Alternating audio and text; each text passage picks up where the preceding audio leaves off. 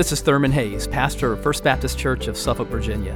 We want to welcome you to this message from our services at First Baptist. We're a congregation that is seeking to touch lives through the life-changing power of the gospel. I pray that you'll encounter Christ in His power and love even now as you listen. Amen. Thank you, guys. Well, if you're new today, we have been in a series from the Gospel of Luke between now and Easter. And so we've been looking at a series of encounters that Jesus has with people in Luke's gospel. And so today we are going to be in chapter 19 as Jesus is passing through Jericho. And after this Sunday, we're going between next Sunday all the way through Easter, Jesus is going to be in Jerusalem during the Passion Week. So really this is the last text that we'll look at in this series that happens before Jesus arrives in Jerusalem. So we're going to be in chapter 19 today, and we're going to talk about encountering His rescue. Encountering His rescue. Luke chapter 19, if you'll find that in your copy of God's Word, or turn on your tablet, or whatever you use, just follow along in God's Word. Luke 19 and verses 1 through 10, encountering His rescue. The Bible says that Jesus entered Jericho and was passing through. There was a man named Zacchaeus who was a chief tax collector, and he was rich. He was trying to see who Jesus was, but he was not able because of the crowd, since he was a short man. So running ahead, he climbed up a sycamore tree to see Jesus, since he was about to pass that way. When Jesus came to the place, he looked up and said to him, "Zacchaeus, hurry and come down, because today it is necessary for me to stay at your house." So he quickly came down and welcomed him joyfully. All who saw it began to complain, "He's gone to stay with a sinful man." But Zacchaeus stood there and said to the Lord, "Lord, I'll give half of my possessions to the poor, Lord. And if I have extorted anything from anyone, I'll pay back 4 times as much." Today, salvation has come to this house, Jesus told him, because he too is a son of Abraham. For the Son of Man has come to seek and to save the lost. Let's pray together. Father, we thank you for your rescue. We thank you that you loved lost sinners so much that you came for us, that you gave your Son for us, and that Jesus came at the ultimate cost in order to secure our rescue on the cross and through the resurrection. And so we pray today that you would help us to emerge with an even deeper love for the gospel, for our rescue, but that we would also go forth today more aware of the call on our lives to join you in rescuing others who are lost, because you have found us that we might join you in finding others. Help us to encounter your rescue today. We pray in Jesus' name. Amen. You know, so many images from 9/11 are seared into our consciousness, but one of the most touching ones to me is the image of the firemen going up the stairs of the Twin Towers as others are going down to safety. Those firemen were going up toward danger, and in most cases, death. And here in Luke 19, as Jesus is passing through Jericho, he is about to take the road, the steep road going up to Jerusalem. And unlike the firemen on 9/11 who could not have known what was going to happen and that the Twin Towers were going to collapse, Jesus knows exactly what awaits him in Jerusalem. In Mark chapter 10, in verses 33 and 34, He says, "See, we are going up to Jerusalem. The Son of Man will be handed over to the chief priests and to the scribes, and they will condemn him to death. Then they will hand him over to the Gentiles, and they will mock him, spit on him, flog him, and kill him. And he will rise after 3 days." All for our rescue. Now, what we see in Luke 19, 1 through 10, is one life that is rescued. And we see not only the transformation of that life, but we see the call that Jesus has placed on our lives as his followers, as rescued ones, to join with him in seeing others rescued. So what do we see here in Luke 19, 1 through 10? First of all, a divine transformation. A divine transformation. Look at verse 1. It says that he entered Jericho and was passing through. So Jericho is the last city that you pass through before going up that steep road, that incline to Jerusalem. Even to this day, if you visit Israel, you'll pass through Jericho, and then you'll begin to climb upward toward the city of Jerusalem. And that's where Jesus is headed. And so Jesus has no intention of remaining in Jericho. In fact, in verse 1, it says that he was just passing through. But when you read the four Gospels, you see that even when Jesus was on the move, that he was constantly on the lookout for people who needed his love. And he calls upon us as his followers to be constantly on the lookout, to do life on the lookout every day for men and women and boys and girls who are in need of ministry.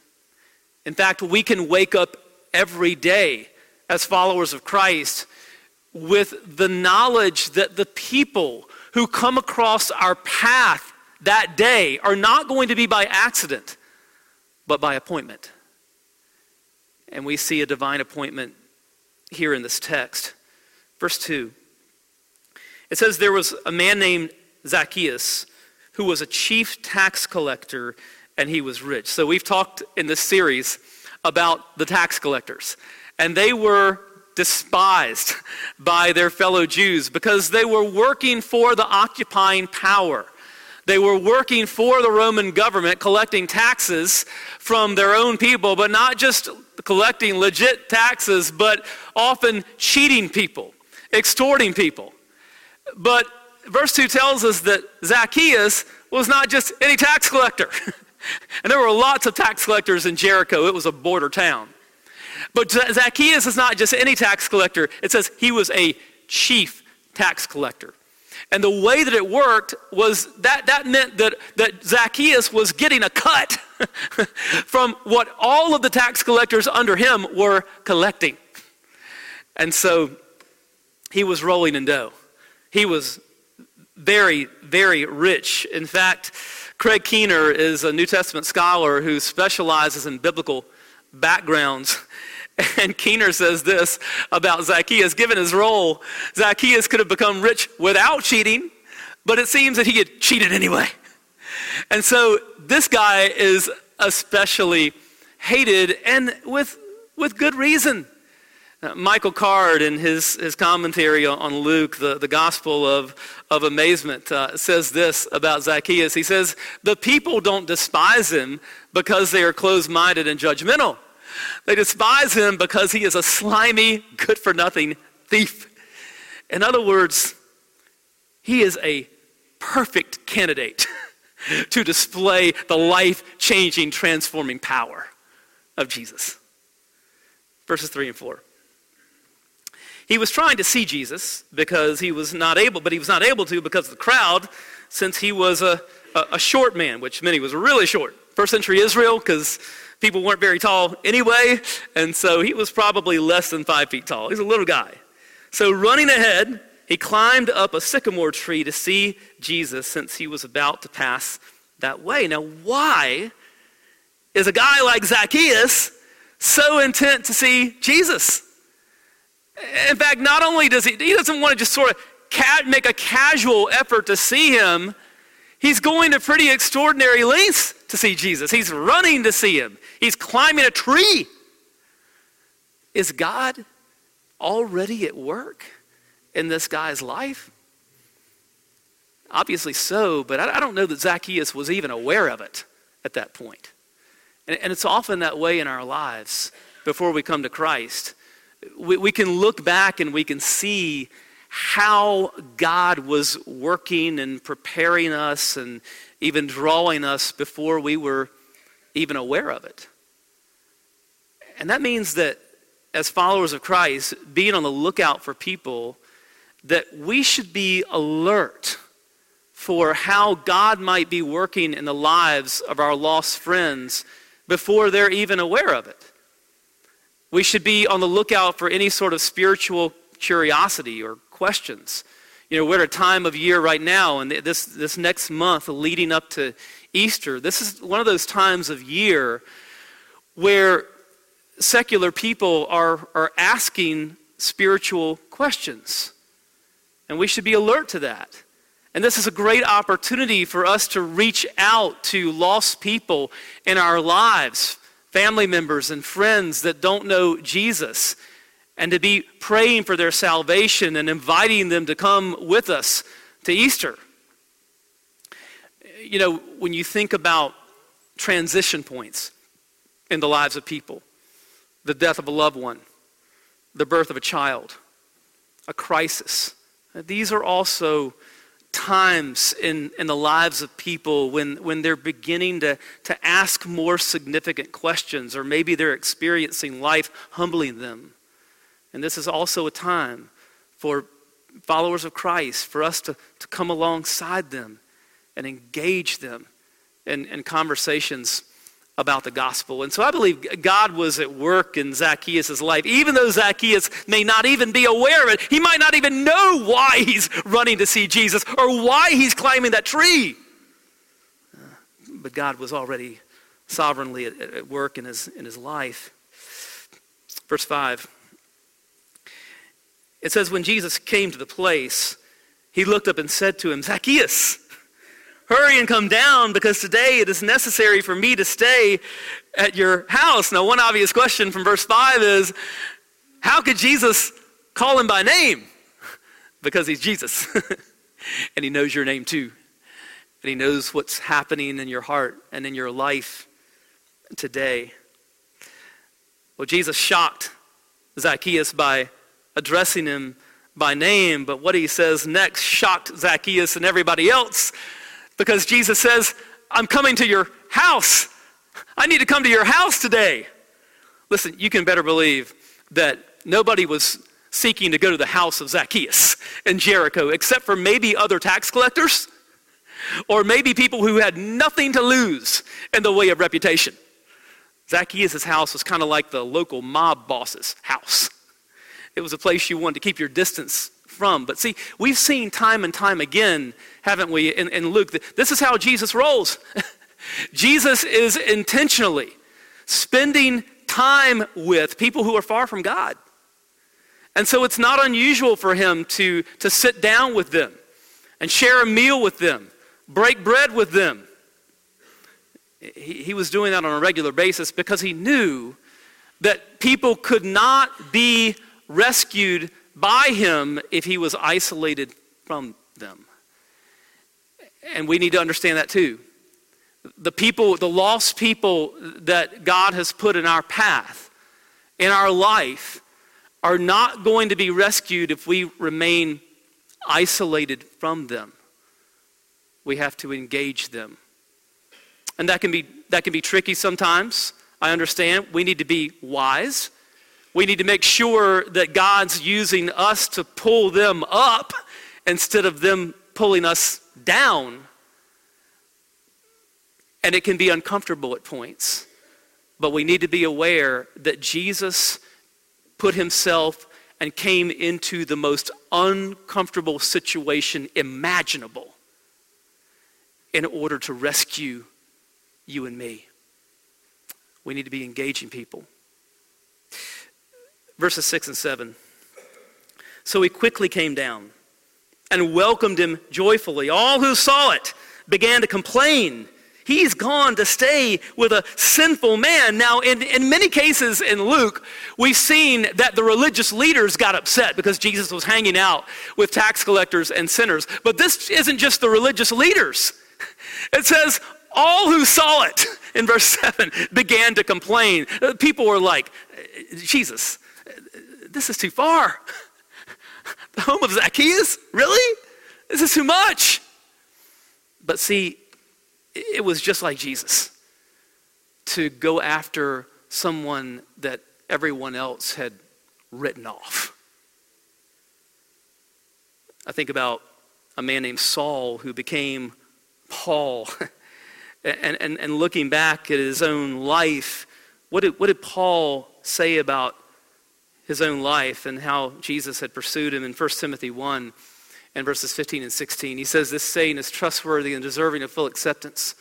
Christ Jesus came into the world to save sinners, and I am the worst of them.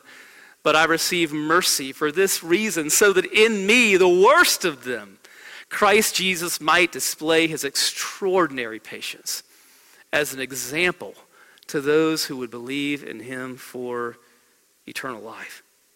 Listen, if you had conducted a poll in first century Jericho and asked the question, who is your worst citizen? Zacchaeus wins that in a landslide. But there's another landslide that's about to occur, and that's the landslide of layers and layers of sin that are going to come crashing down in Zacchaeus' life. Verses 8 and 9. But Zacchaeus stood there and said to the Lord, look, I'll give half of my possessions to the poor, Lord. And if I have extorted anything from anyone, I'll pay back 4 times as much. Today, salvation has come to this house, Jesus told him, because he too is a son of Abraham. Now we need to understand what's going on here and what's not going on here. It's not that salvation has come to Zacchaeus because of what he's doing. No, Zacchaeus is doing what he's doing because salvation has come to him. This is 1 John 4:19. We love because he first loved us. What's happened is that Jesus has gone back to the house of Zacchaeus, and they sit down and they break bread together. And there's not only a sharing of food, there's a heart to heart. And Zacchaeus' heart has been opened. And Jesus has called him to repentance. And what we're seeing here is the fruit of repentance. He has encountered the love of Jesus, and God has opened his heart to repent. And this is the fruit of that. We need to understand here that what Zacchaeus is doing, the treasure that he's parting with is extraordinary. But you see, he can do it because in Jesus he has found true treasure. When we find real treasure in Jesus, then it enables us to part with earthly treasures. Imagine the impact of this life. Zacchaeus, transformed. Imagine the impact on the people of Jericho. It was a divine transformation. Second, we see a divine declaration. A divine declaration. We see it in verse 10. Jesus says, for the Son of Man came to seek and to save the lost. Last week, we looked in chapter 15 at 3 parables about the lost. We looked at the story about a lost son. Zacchaeus is a lost son. He was a son of Abraham who had gotten lost along the way. We looked at the parable of the lost coin. Zacchaeus' life has been lost amid lots of coins. He had sold his soul for coins. We looked at the parable of the lost sheep. Zacchaeus is a lost sheep if there ever was a lost sheep. But let's ask the question. Before Jesus looks up in that sycamore tree and sees Zacchaeus. Is anybody else looking for him? Is anybody else looking for this lost sheep? There's no one looking. No one else is looking. In the Old Testament, in Ezekiel, God talks about a situation in which no one is searching for his lost sheep. Ezekiel 34 and verse 6. God says, my flock went astray on all the mountains and every high hill. My flock was scattered all over the face of the earth, and there was no one searching or seeking for them.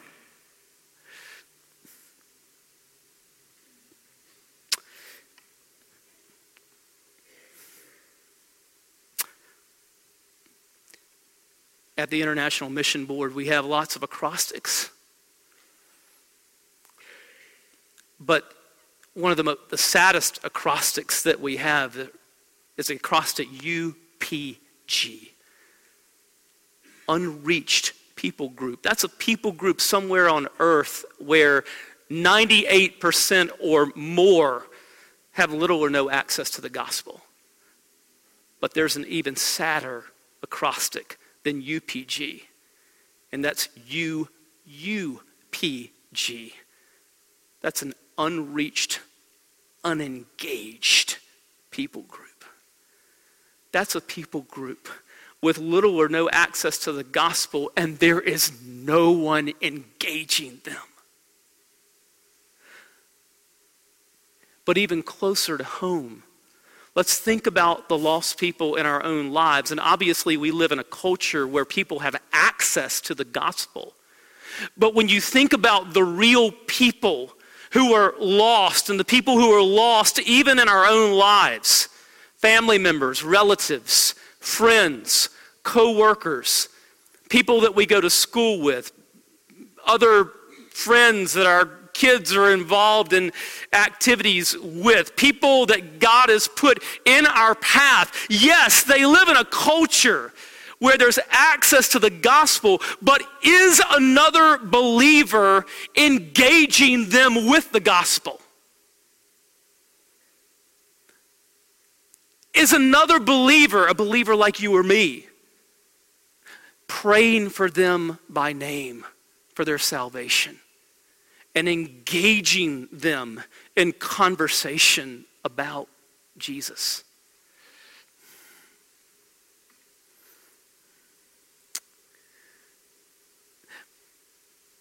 God said also in Ezekiel 34 that the time would come that since no one else was seeking or searching for the lost sheep, there would come a time when he himself would come. Ezekiel 34:11. For this is what the Lord God says, see, I myself will search for my flock and look for them. Jesus is the fulfillment, ultimately, of this verse. The Son of Man has come to seek and to save the lost. And most of the people in this room are among the lost sheep who have been found. But now God's call on our lives is to join him in finding others. Because the task of found people is to find people.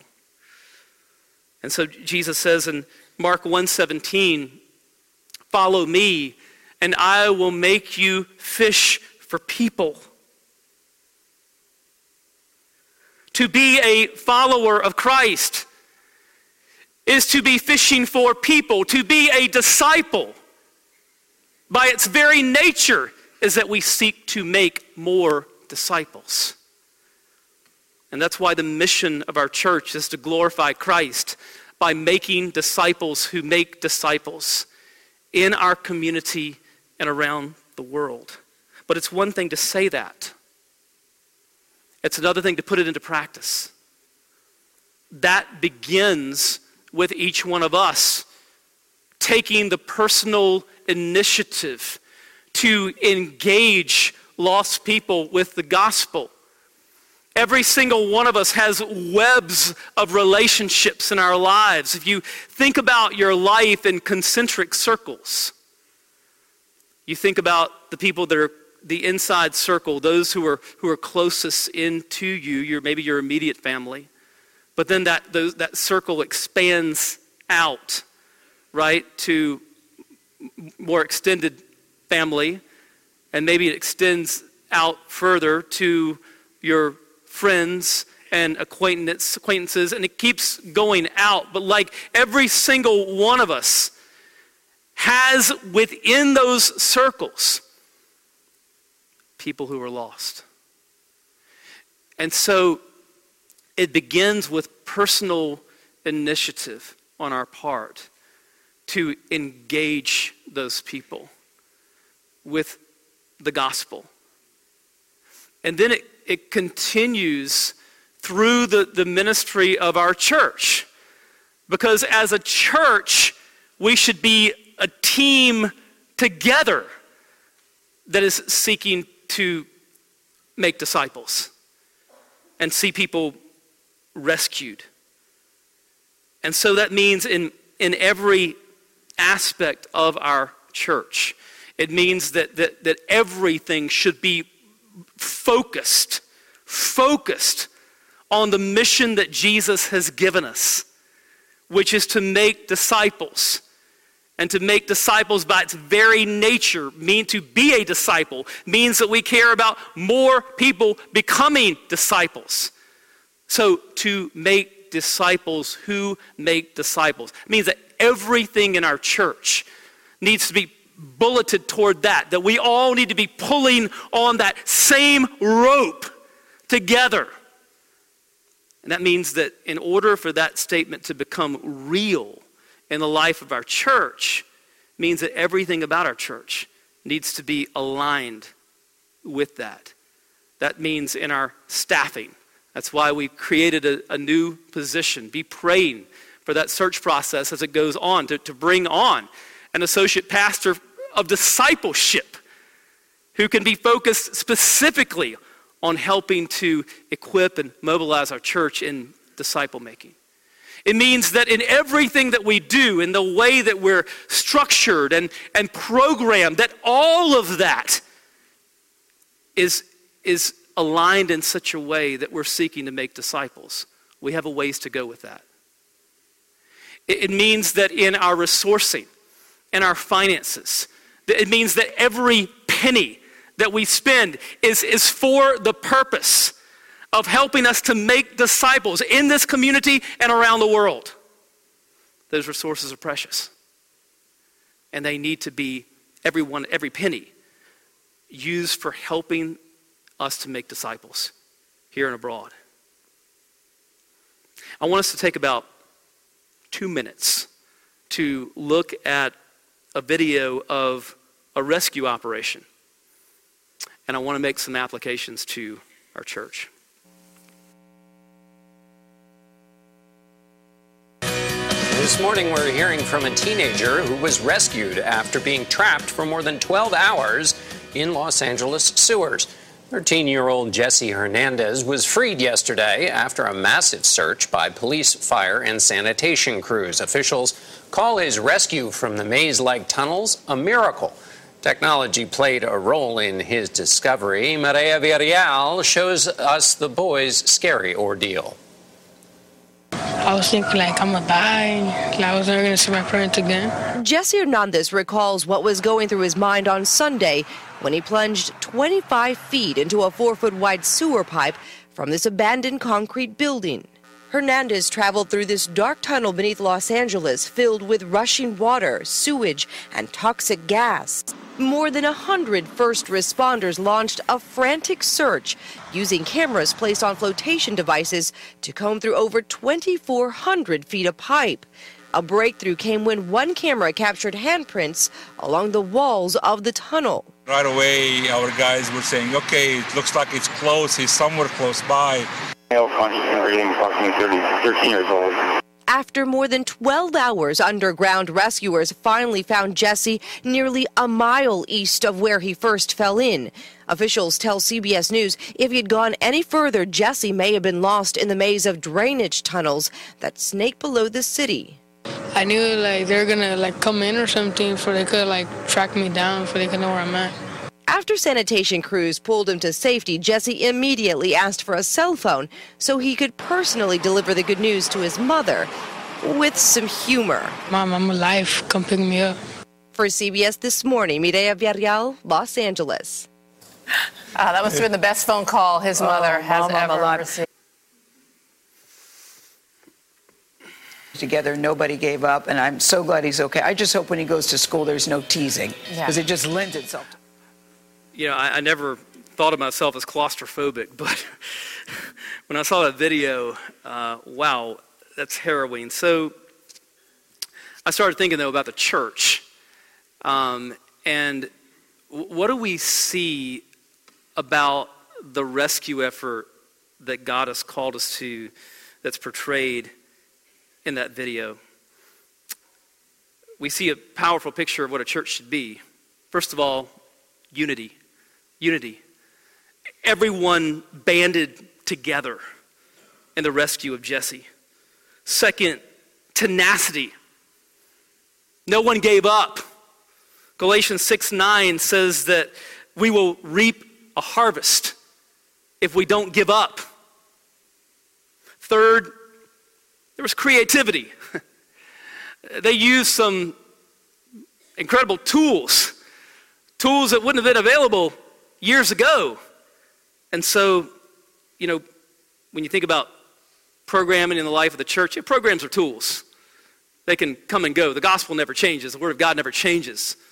Programs are tools that by necessity have to come and go. We have to use tools that are geared to helping us make disciples in 2019, not 1955 or 1965 or even 1995 or 2005. Creativity, and then urgency. Urgency. The clock was ticking on Jesse's life. The clock is ticking. The lives of lost people. Listen, Jesus descended into the most hazardous, toxic environment to rescue you and me. In fact, Jesus not only descended into that toxic environment, but Jesus took our toxicity on himself. Jesus took our sin and our toxicity on himself, on the cross, in order to secure our rescue. And then what happened? He rose from the dead so that all who trust in him would be raised as well. And as ones who have been raised, he calls us to join him in the rescue of others who are lost. Let's pray together. Father, we thank you that for most of us in this room, we have encountered your rescue. We thank you that you not only gave your son, but that for most of us, you have opened our hearts to receive your son, to experience the rescue that's found in Christ. We thank you for the shed blood of our Redeemer. We thank you for one who had no sin, and yet he took the poison of our sin on himself in order to secure our redemption. We thank you that he has been raised from the dead so that all who trust in him can be raised as well. And Lord, as raised ones, as rescued ones, we pray that you would make us faithful to join you in the rescue of others. As those who have become disciples, may we seek to make disciples of others. Lord, we pray for those in our lives who are lost. Let's just spend just a few moments right now praying for lost people in our lives. Think about those concentric circles. Family members, extended family, friends, someone you work with, someone you know from activities in the community, recreation, or your kids' activities, someone at school.